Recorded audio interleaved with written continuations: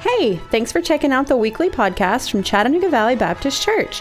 We hope you found this episode to be challenging and encouraging. Now, let's turn our attention to this week's sermon from Pastor Brian Carroll. You can't have Martin Luther King Day without knowing who Martin Luther King is. I guess you can technically, but it does call us to know who is this man that we are remembering on the third Monday in January. Because we do live in a day and time today where our current generation wants to attempt to change history, or at the very least purge history from some of the more unpleasant and unflattering aspects. We can remember not too long ago when there were movements to remove statues and remove anything that was symbolic of times gone by. And again, you can have opinions and things about that, but I think regardless of what our opinion is about whether things are flattering or unflattering, that it's still very important for us to understand our history. Why do we study history? Well, so we don't repeat the mistakes of our past for one reason. History is important. It helps us understand something of who we are, where we've come from. And we also know that as God's people, that there are very good lessons to be learned from the history of the people of God. The Bible, of course, is a history book in that it gives us historical documentation of events. It's not a history book, though, in the same way, because it is written with a very specific, a very clear purpose. It might be described best as a book that details God's plan of redemption throughout history. I know you didn't necessarily come today for a history lesson, but every once in a while, the Bible lends itself to remembering and reflecting on our history, remembering and reflecting on who we are as the people of God. If you've got your Bibles open today, we are in Joshua chapter 24, the very last chapter in the book of Joshua. We'll spend just a couple of weeks considering these last words here of General Joshua. And here Joshua is offering a final challenge to the people of God. He knows he's leaving. He knows his life is short-lived. And so he has a final challenge for the people. And in this final appeal that he makes to the people of God, the nation of Israel, he takes us on a historical reflection of these people, what has been a relatively short amount of time for this nation. So again, in Joshua chapter 24, if you're able, I would invite you to stand with me as we read these words from Joshua chapter 24, beginning here in verse 1. Joshua gathered all the tribes of Israel to Shechem and summoned the elders, the heads, the judges, and the officers of Israel, and they presented themselves before God. And Joshua said to all the people, "Thus says the Lord, the God of Israel, long ago your fathers lived beyond the Euphrates, Terah, the father of Abraham and Nahor, and they served other gods. Then I took your father Abraham from beyond the river and led him through all the land of Canaan and made his offspring many. I gave him Isaac. And to Isaac I gave Jacob and Esau, and I gave Esau the hill country of Seir to possess. But Jacob and his children went down to Egypt. And I sent Moses and Aaron, and I plagued Egypt with what I did in the midst of it. And afterward I brought you out. And then I brought your fathers out of Egypt, and you came to the sea, and the Egyptians pursued your fathers with chariots and horsemen to the Red Sea. And when they cried to the Lord, he put darkness between you and the Egyptians and made the sea come upon them and cover them, and your eyes saw what I did in Egypt. And you lived in the wilderness a long time. Then I brought you to the land of the Amorites who lived on the other side of the Jordan. They fought with you, and I gave them into your hand, and you took possession of their land, and I destroyed them before you.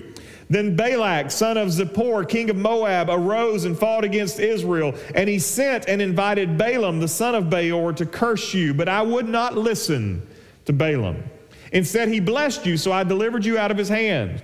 And you went over the Jordan and came back to Jericho, and the leaders of Jericho fought against you, and also the Amorites, the Perizzites, the Canaanites, the Hittites, the Girgashites, the Hivites, and the Jebusites. And I gave them into your hand. And I sent the hornet before you, which drove them out before you, the two kings of the Amorites. It was not by your sword or by your bow. I gave you a land on which you had not labored, and cities that you had not built, and you dwell in them.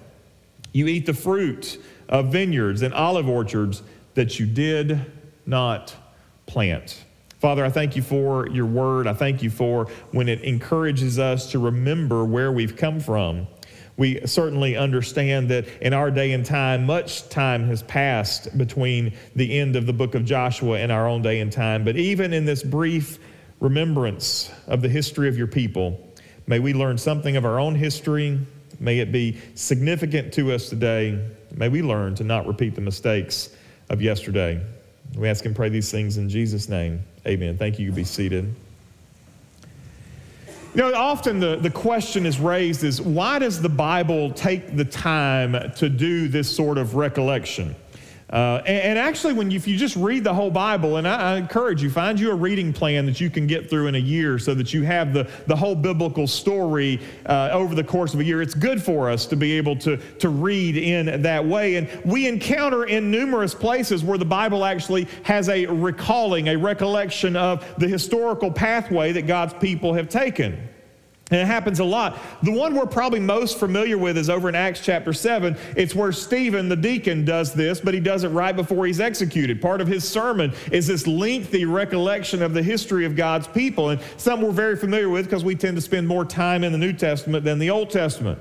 Sometimes we get to these recaps, and I know that maybe y'all don't do this, but sometimes we get to these recaps and we kind of speed through it. Because we've read it already. Why do I have to read the recap if I've read the original? I don't need the Cliff Notes version if I spent time doing the original. But it's important for us to actually take time and listen to the retellings, because if we will slow down, we'll actually find that these recaps have very important lessons to teach us. It raises the question, what are these lessons that the past has to teach us? I think one of the things we find in Joshua chapter 24 here is that we recognize that God often works through the least likely characters. The list of history here that Joshua gives to us it reveals some very interesting people. For example, we meet the man named Terah. And again, you've encountered him already if you've read in the book of Genesis. He's the father of Abraham. And what do we know about Terah? Well, we don't know much about him, but we do know something. We know that he was a pagan. And he didn't worship the God of Israel, because the God of Israel, wasn't the God of Israel yet, but he didn't worship Yahweh. He did not worship that God. The likelihood is that Terah was also a polytheist. He worshiped multiple gods. Like most, he probably had an altar in his home, in his tent, where he had statues of gods that he actually worshiped, that he paid homage to. It says right there in verse 2 that he worshiped other gods. Now, if I were into revisionist history, and I would read this and I would say, you know what, I'm not a fan of the fact that the father of the man who started all this in the Old Testament was a pagan. And so if I were going to revise this to make it more friendly, I'd probably take some of that out. Because I need Terah to be a faithful man, because he gave birth to Abraham. You know, Abraham was his offspring. I need him to be a faithful man, not a pagan man. But it turns out that Abraham's dad was a pagan, and that casts Abraham in a bad light. You've got the patriarchs, Abraham, Isaac, and Jacob, and you know their stories. They're like a bad soap opera. The things that Abraham, Isaac, and Jacob get into would make some modern soap operas seem sort of tame, the way that these men carried about their lives. Again, if I were going to revise history, I'd probably change this up a little bit. Cast them in a better light. I don't want these patriarchs of my faith being such fishy characters. We meet Balaam in this recollection. Balaam's another interesting character that Joshua tells the people about. And I think people just love the story of Balaam. I mean, again, you get his story back in Numbers chapter 22. If you don't know the story of Balaam, Balaam's the guy with the talking donkey. Okay? The movie Shrek, okay? That's Balaam, okay? And I've often wondered, if you remember the story, Balaam is riding on his donkey. He's trying to get through this narrow pass, and the donkey won't go. And so he ends up beating the donkey, and the donkey's like, "What'd you beat me for?" I've often wondered if he sounds like Eddie Murphy when he talked to Balaam. But man, Balaam's story is something that shows up all the time. He's mentioned in 8 books of the Bible. Balaam is. He's not a false prophet, he's a bad prophet. God actually uses Balaam to bless the people of Israel, even though Balaam was hired to curse the people of Israel. Balaam's a bad guy, but he's a true prophet because he actually speaks what God wants him to speak. Again, these things that Josh was telling us about, it's not exhaustive. He's not trying to tell an exhaustive history. We've already got that, but he wants to give an overview. And what we can take from this overview is something very important. God is not looking for superlatives to build his kingdom. Now, if you remember what a superlative is, if you graduated from high school, you know at that one of those last things you do as a senior is vote for your senior superlatives. And back when I was in school, it was like things like most likely to succeed, best looking, most school spirit, and you had all these sort of things. I think they've probably tamed that some because it hurts feelings to say that somebody's best looking or something like that. And today's day and time, you can't say most likely to succeed because everybody's going to succeed, right? I mean, that's the everybody gets a trophy mindset. You have the superlatives. Who's the best of the best in this field, the best in this regard, the best.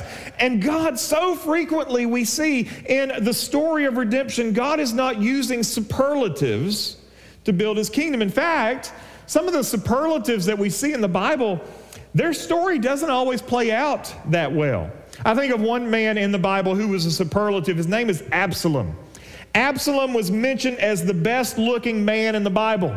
And so if you could imagine who Absalom was, he was King David's son. And the Bible actually says this about Absalom in 2 Samuel chapter 14, verse 25. Now in all Israel, there was no one so much to be praised for his handsome appearance as Absalom. From the sole of his foot to the crown of his head, there was no blemish in him. Now, ladies, calm your heart down just a little bit. This is this guy. From the top of his head to the bottom of his feet, there was no blemish in him. Now, that's impressive. That tells me some things about Absalom. One, it tells me that he had good hair. It also tells me he didn't do anything because if his feet were perfect, I mean, he did not do anything in life if his feet were perfect. Best looking man in the Bible, most attractive man in the Bible is Absalom. You would think that somebody that was that handsome as Absalom, that God would use Absalom to do amazing and mighty things. But listen to what happened to Absalom. Over in 2 Samuel chapter 18, verse 9, we read about his death. Best looking man in the Bible, Absalom. He was staging a coup against his father.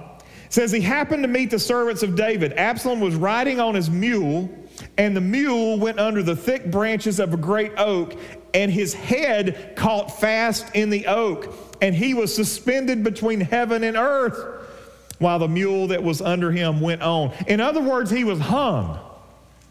I mean, I love the language. He was suspended between heaven and earth. That good-looking man, ladies, was riding his mule, and he was not paying attention, and he got his head hung in an oak tree, and he hung himself right there in that battle. And here's the thing. His good looks could not spare him a tragic and ridiculous death. Before he died, he had big plans. He attempted to revolt against his father David. He wanted to be king. And instead of becoming king like he wanted, the best looking man in the Bible, he got hung up in a tree and was killed. And what an embarrassing death, right? I mean, not like he was engaged in the heat of battle with his sword in one hand and his shield in the other, and a skilled archer got an arrow right in the gap. It wasn't that kind of death. I mean, I look at this death and I think, dude wasn't just paying attention. I was probably looking in a mirror. And he didn't see the oak tree that he hung himself in. And you think about this, and I mean, again, we laugh, but the Bible actually says that someone who's hung in a tree was cursed. Deuteronomy chapter 21-23, Paul paraphrases it in Galatians chapter 3, verse 13. If you're hung in a tree, that's why Jesus being hung on the cross, he bears the curse of humanity. That's why he does that. But Absalom was a cursed man for being hung in a tree. David had lots of superlatives in his family. He had another one. His name was Solomon. So if Absalom was the best looking dude that ever lived, Solomon was the smartest dude that ever lived. So again, David's got all kinds of superlatives in his lineage there. But it didn't go well for Solomon. Why? Because he was too smart to guard his heart.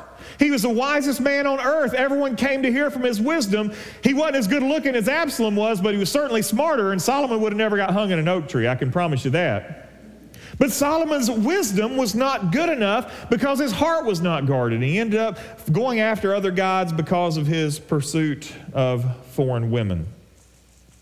Instead, the people that God uses for greatness are so frequently flawed in some capacity. Not the best looking, not the smartest, not the brightest, not the strongest, but people with all kinds of flaws. I think of Noah. Noah was an outcast. Why was he an outcast? Because he was building a boat when there wasn't anywhere near water. I mean, if you want to see what kind of outcast you are, you go start building a big boat in your backyard. We don't live anywhere close to somewhere that needs a boat. And people say, what are you doing? I'm building a boat in case it floods.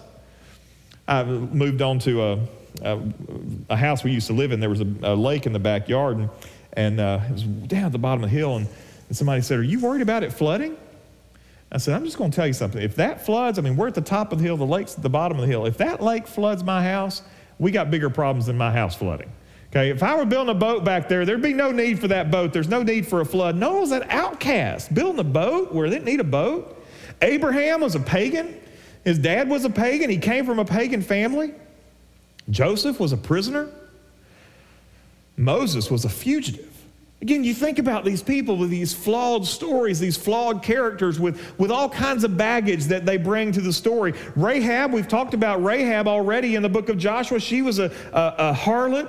Gideon, the judge, was a scaredy cat. Jephthah was a judge. He was the son of a prostitute. King Josiah was a child when he became a king. Queen Esther was a slave before she became a queen. Mary, the mother of Jesus, was an unwed, pregnant teenager. Every one of the disciples brought their own share of baggage. The Apostle Paul was a murderer. And you think about Jesus, the Old Testament says that he had no form that we should behold him. Instead, Jesus was a peasant carpenter before he began his public ministry. Again, you look at all these people that make the Hall of Faith, the Hall of Fame for faith. It's not famous, incredible, it's not wealthy, it's not rich, it's not beautiful, it's not intelligent. It's people with problems. It's people who would never make the cut for lifestyles of the rich and famous. But it's normal people with issues. And what this reminds us of is that you don't have to be special to be useful. You simply have to be available.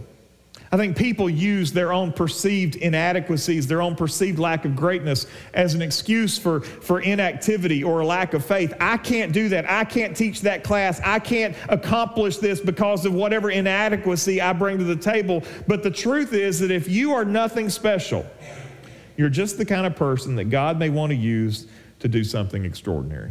If you're nothing special, you're exactly the kind of person that God might want to use to do great and awesome things. I think the second thing this history lesson teaches us is it teaches us that we need to be looking at God's pattern and God's plan on a much larger scale. I remember back in 8th grade geography class, they taught us how to use a map scale. You know what a map scale is, and again, this is back when we used paper maps, and so now the map scale is pinching and zooming in. But back when we had paper maps, there was a little thing at the bottom that told you what the scale was. 1 inch equaled so many miles. And you could use that scale to kind of guess how far away something was. But maps serve different purposes based on their scale. A globe has a much different scale than a floor plan. But both have very different purposes. One of the purposes of these broad historical recollections that we get in the Bible is it tells us of God's purpose on a much bigger scale. Again, sometimes in the day-to-day, we lose sight of the grander scale at which God is working. There may be days that we lose sight completely of the hand of God in our lives. I know I've been there. Some of us, maybe your job is monotonous. If you make widgets every day of your life, making widgets can get old. It can get tiring if your widget making is something that happens day in and day out. It's the same widget over and over and over again. If your day is monotonous, if your job is routine, you may simply lose sight to the fact that God might just be up to something. And for that reason, it is good for us to step back and paint with a broad brush. Instead of looking at the minutia of the small scale, we ought to step back and see if we can find God's handiwork on a much grander scale. This little retelling that Joshua gives us here covers a span of about 700 years. That's how much time is covered in these first 13 verses of Joshua chapter 24. 700 years. And again, we have a hard time thinking in those frames of reference. 700 years. I mean, our nation is what, 250 years old? And so thinking about things from a 700-year span of time, just think about what's happened over the course of the last 700 years in our own history. In 1382, Thomas Wycliffe translated the first Bible into English. The English Bible is only 700 years old. It didn't exist before then. And so that's something that's developed in the last 700 years. In 1396, Johann Gutenberg was born. Prior to that, if you wanted a book, guess what you had to do? Write it by hand. Gutenberg came along and developed the printing press, and now we're able to have Bibles in all kinds of different languages and all kinds of different hands and all kinds of different nations because of what came along with Gutenberg. In 1483, nearly 100 years after Gutenberg was born, Martin Luther would be born, not the Martin Luther that we celebrate tomorrow. Martin Luther, the original, was born. In 1492, Columbus sailed the ocean blue. Y'all got it? In 1517, the Protestant Reformation began. Up until 1517, 500 years ago, the only thing that existed was Catholic. There was no such thing as Protestant. And it wasn't until 1517 that we began to see the flaws in the Catholic faith and the papacy and the restoration of truth to Christianity. In 1549, Christianity would reach Asia and the nation of Japan. In 1611, the King James Version of the Bible was published, well after Wycliffe translated his. In 1636, Harvard University was founded. In 1733, the First Great Awakening burned across the United States. In 1876, the telephone was invented. In 1903, the Wright brothers flew for the first time. You say, what are all these random historical facts? But the thing is that in the time and in the place these things happen, they may not have seemed tremendously significant. But as time has passed, we look back at these moments and we can see how God has used these moments to enrich and expand and grow the kingdom of God. Just think about some of the things that I've mentioned. The Wright brothers. You say, well, that's significant. We have, it's a lot easier to get from point A to point B. Was the Wright brothers' flight significant in God's plan of redemption? I think so. Prior to 1903, the idea of taking the gospel to the nations required difficult and dangerous travel by sea. There was no going to the jungles of South America without taking an ocean liner to South America and then some sort of across land travel or river travel into the jungle. It wasn't something that was easily accomplished. But after humans became a flying people, it suddenly became realistic for the gospel to truly reach the ends of the earth. All that possible because the Wright brothers in 1903 said, let's make a flying machine. And now we can see the gospel legitimately reaching to the ends of the earth. One of the most famous missionary endeavors of the last century involved taking the gospel to a tribe of warriors in Ecuador in 1955 and 1956. It would not have been feasible if not for the availability of the airplane and a small mission organization known as Mission Aviation Fellowship. They're still around to this day. Here's something about Mission Aviation Fellowship. In 1945, a handful of pilots returning from World War II had a vision to reach isolated people with the love of Christ by using airplanes. Over 75 years later, Mission Aviation Fellowship is still pursuing that vision by bringing help, hope, and healing through aviation into the farthest reaches of our globe.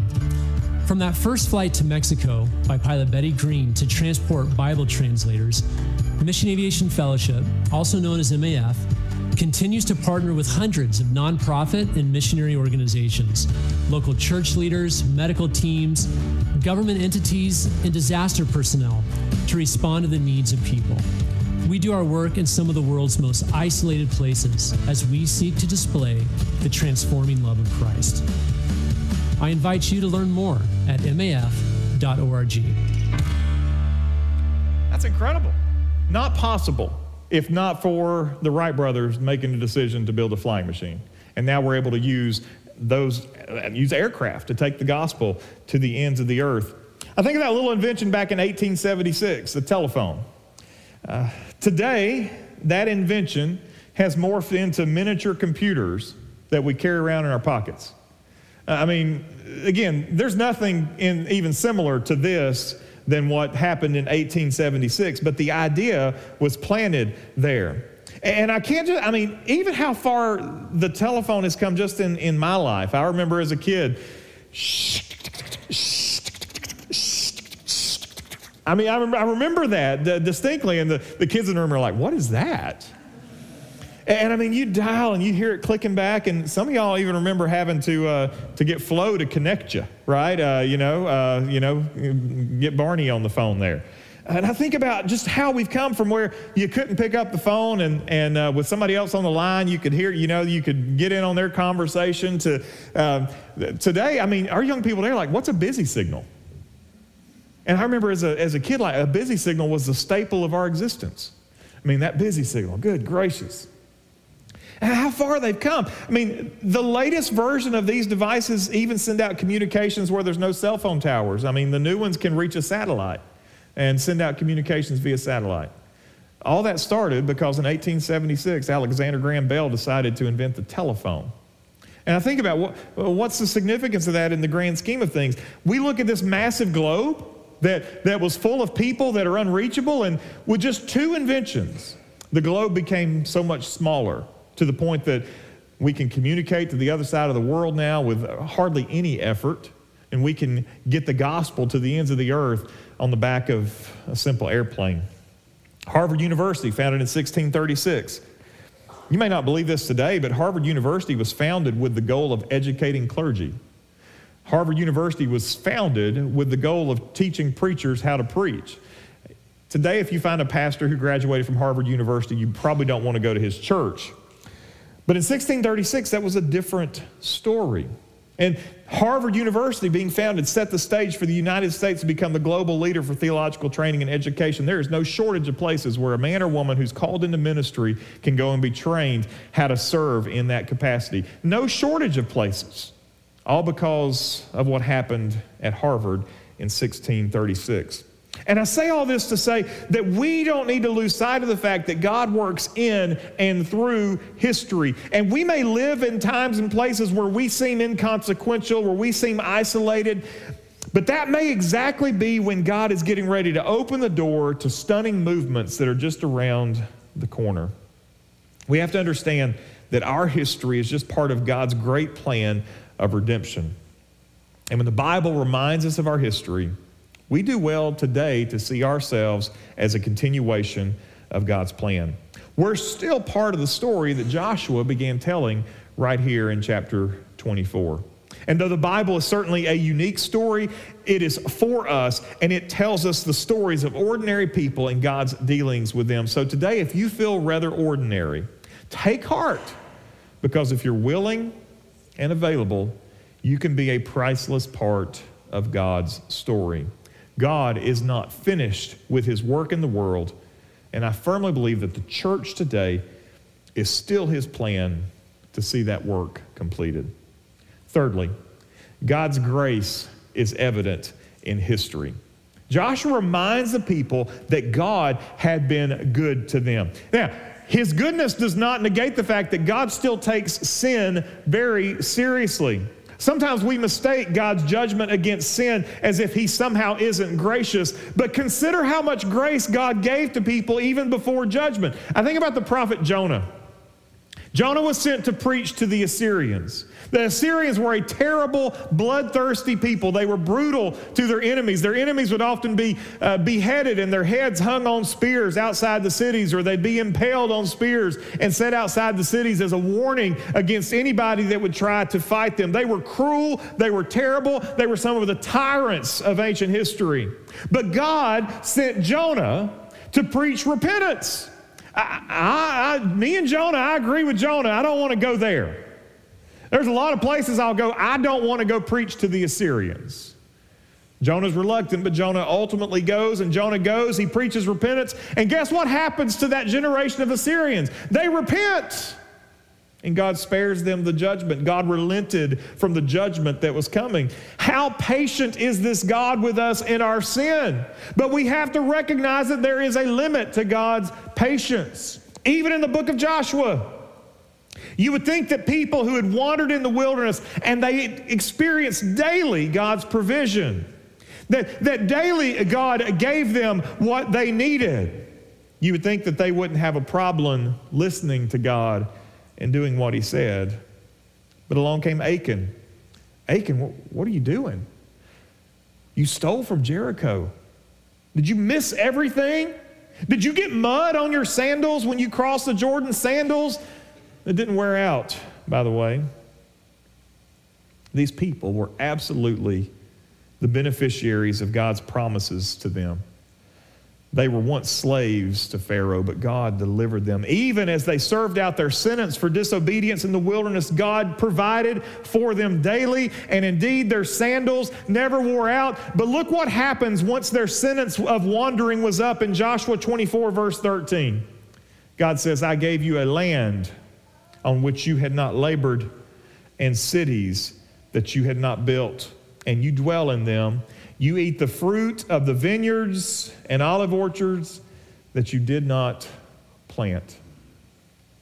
I hear those words, and I can't help but think about the cross. Again, Josh was talking about the resources of the land. But I hear the cross in this. I consider what Jesus did for me and for you on our behalf, and I imagine the Lord is looking at us, and I can imagine him saying these words. I am preparing for you a home that you did not build. And that home that we don't build, we get to live in for eternity. The home that we didn't contribute resources to, we get to dwell in for all of eternity. I am preparing for you a home that you did not build. And he continues, I have given you a righteousness that you could not earn. My gosh. I can't. There's nothing in me that can earn the righteousness that I need to stand before a holy God. The Bible says that my best acts of righteousness are as what? Filthy rags. And so I could go before the Lord, say, Lord, look at all my righteousness. Look at my self-righteousness. Look at all the good that I've done, Lord. And he's going to look at me. He's going to say, get that filth away from me. Instead, I don't stand before the Lord in my righteousness. I stand before the Lord in his. Because he has given me a righteousness in Christ that I could never possibly earn. I've given you land and cities that you didn't build. You're eating from orchards that you didn't plant. Jesus says, I've given you a home that you can't contribute to and a righteousness that you can't earn. God's grace is evident. Because apart from Jesus, listen, I am toast, I am lost, I am hopeless, I am homeless. Paul said it well in Ephesians chapter 2, verse 12. He says, remember that you were at that time separated from Christ, alienated from the commonwealth of Israel, and strangers to the covenants of promise, having no hope without God in the world. We were lonely, Christless, hopeless, godless. That's who we were apart from Christ. But Jesus, in Ephesians 2:13, Paul goes on. He says, but now in Christ Jesus, you who were once far off have been brought near by the blood of Jesus.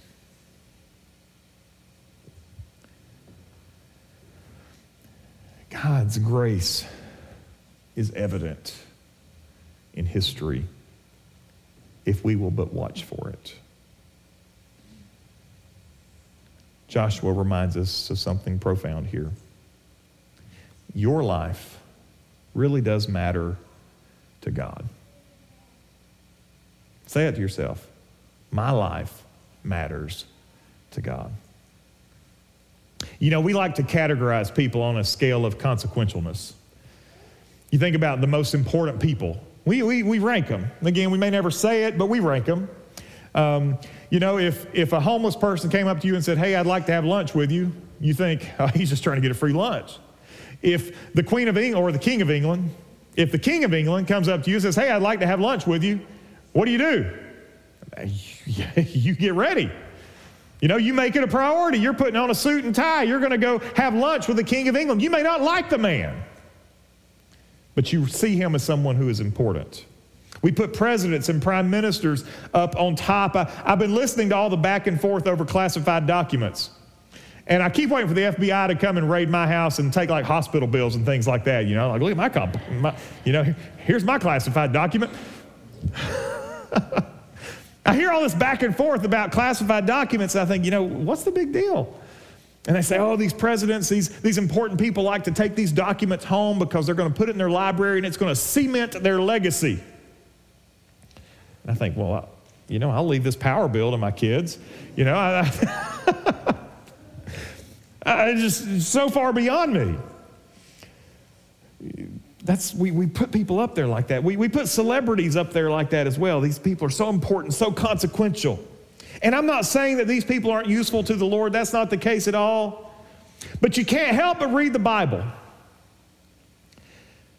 See, there were powerful, influential people that weren't God-fearers that God still used. And we put presidents and prime ministers and celebrities up there as influencers. But what we find in the kingdom of God to make the greatest impact are the quiet efforts of regular folks. If you've been in church, you know these people. You maybe even right now are thinking back to that Sunday school teacher, that choir leader, that person that wasn't famous, wasn't prominent, but was faithful. I met George Phillips in August of 2002. George was my deacon. Now, again, if I say that, you may think, well, I had a deacon at a church. The deacon was responsible for me. George was not my deacon in that sense. George was my deacon in the sense that he was the only deacon that we had at this little bitty church. I served that church while I was in seminary. I didn't have a clue what I was doing. The fact that they're still standing is just a testimony of God's grace. But George was my deacon, the only deacon we had. George went on to be with the Lord a decade ago. This is what his obituary said. His hobbies included gardening, working the land with his John Deere tractor, and watching Western movies in his downtime. I can't think of a more ordinary obituary for an old man than that. I mean, if you're an elderly gentleman, you think, man, that's a pretty good life right there. Western movies, a tractor, and working the garden. George had an ordinary life. But his obituary also said this. He was a deacon and dedicated member of Vance Baptist Church. And George Phillips stands out in my memory as one of the most faithful men I've ever known. Sure, he played in the garden, and sure, he worked on his tractor, and he liked the occasional Western. But he loved the Lord, and he was faithful, and he served well. George never had a smartphone. George never did a TikTok dance. George would have not even known what Instagram was. He would have never been described as an influencer at all. It wouldn't even register on the scale of what an influencer is today. But I know George goes down in my history and the history of so many others as a hero and an influencer for Christ. Those are the people that make a difference in the kingdom of God. If you want to make a difference in the kingdom, it's not hard. It's quite simple, actually. Love the Lord. Love your neighbor. Keep your sin list short. And look for ways to serve and love others. That will make you an influencer in the kingdom of God.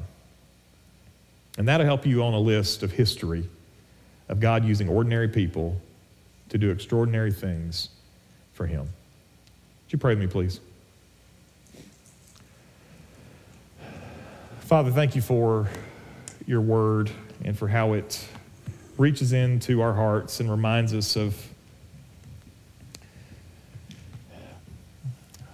simple fact, God, that you're not looking for the mighty and the powerful. You're not looking for movers and shakers. You're not looking for people to make a name in the halls of Congress. But you're looking for ordinary people to be extraordinarily faithful. You're looking for people to go to their work and commit their vocation to you. You're looking for people to raise their children and to do so in the fear and knowledge of the Lord. You're looking for people to commit to their spouses, for husbands to love their wives as Christ loves the church, and for wives to submit to their husbands as the church submits to Christ. You're looking for people like George Phillips and so many others that come to mind, who obey you in the day-to-day and look to be pleasing, to live lives that are pleasing to you.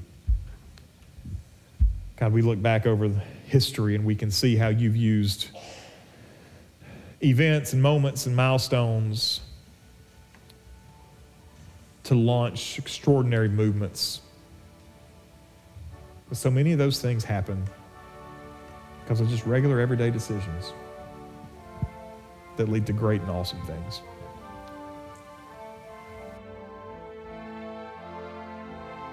Thanks for listening. If you would like more information about Chattanooga Valley Baptist, check us out on the web at cvbchurch.org. If you would like to join in person, we worship every Sunday morning at 10:45. We're just minutes from downtown Chattanooga. We hope to see you soon.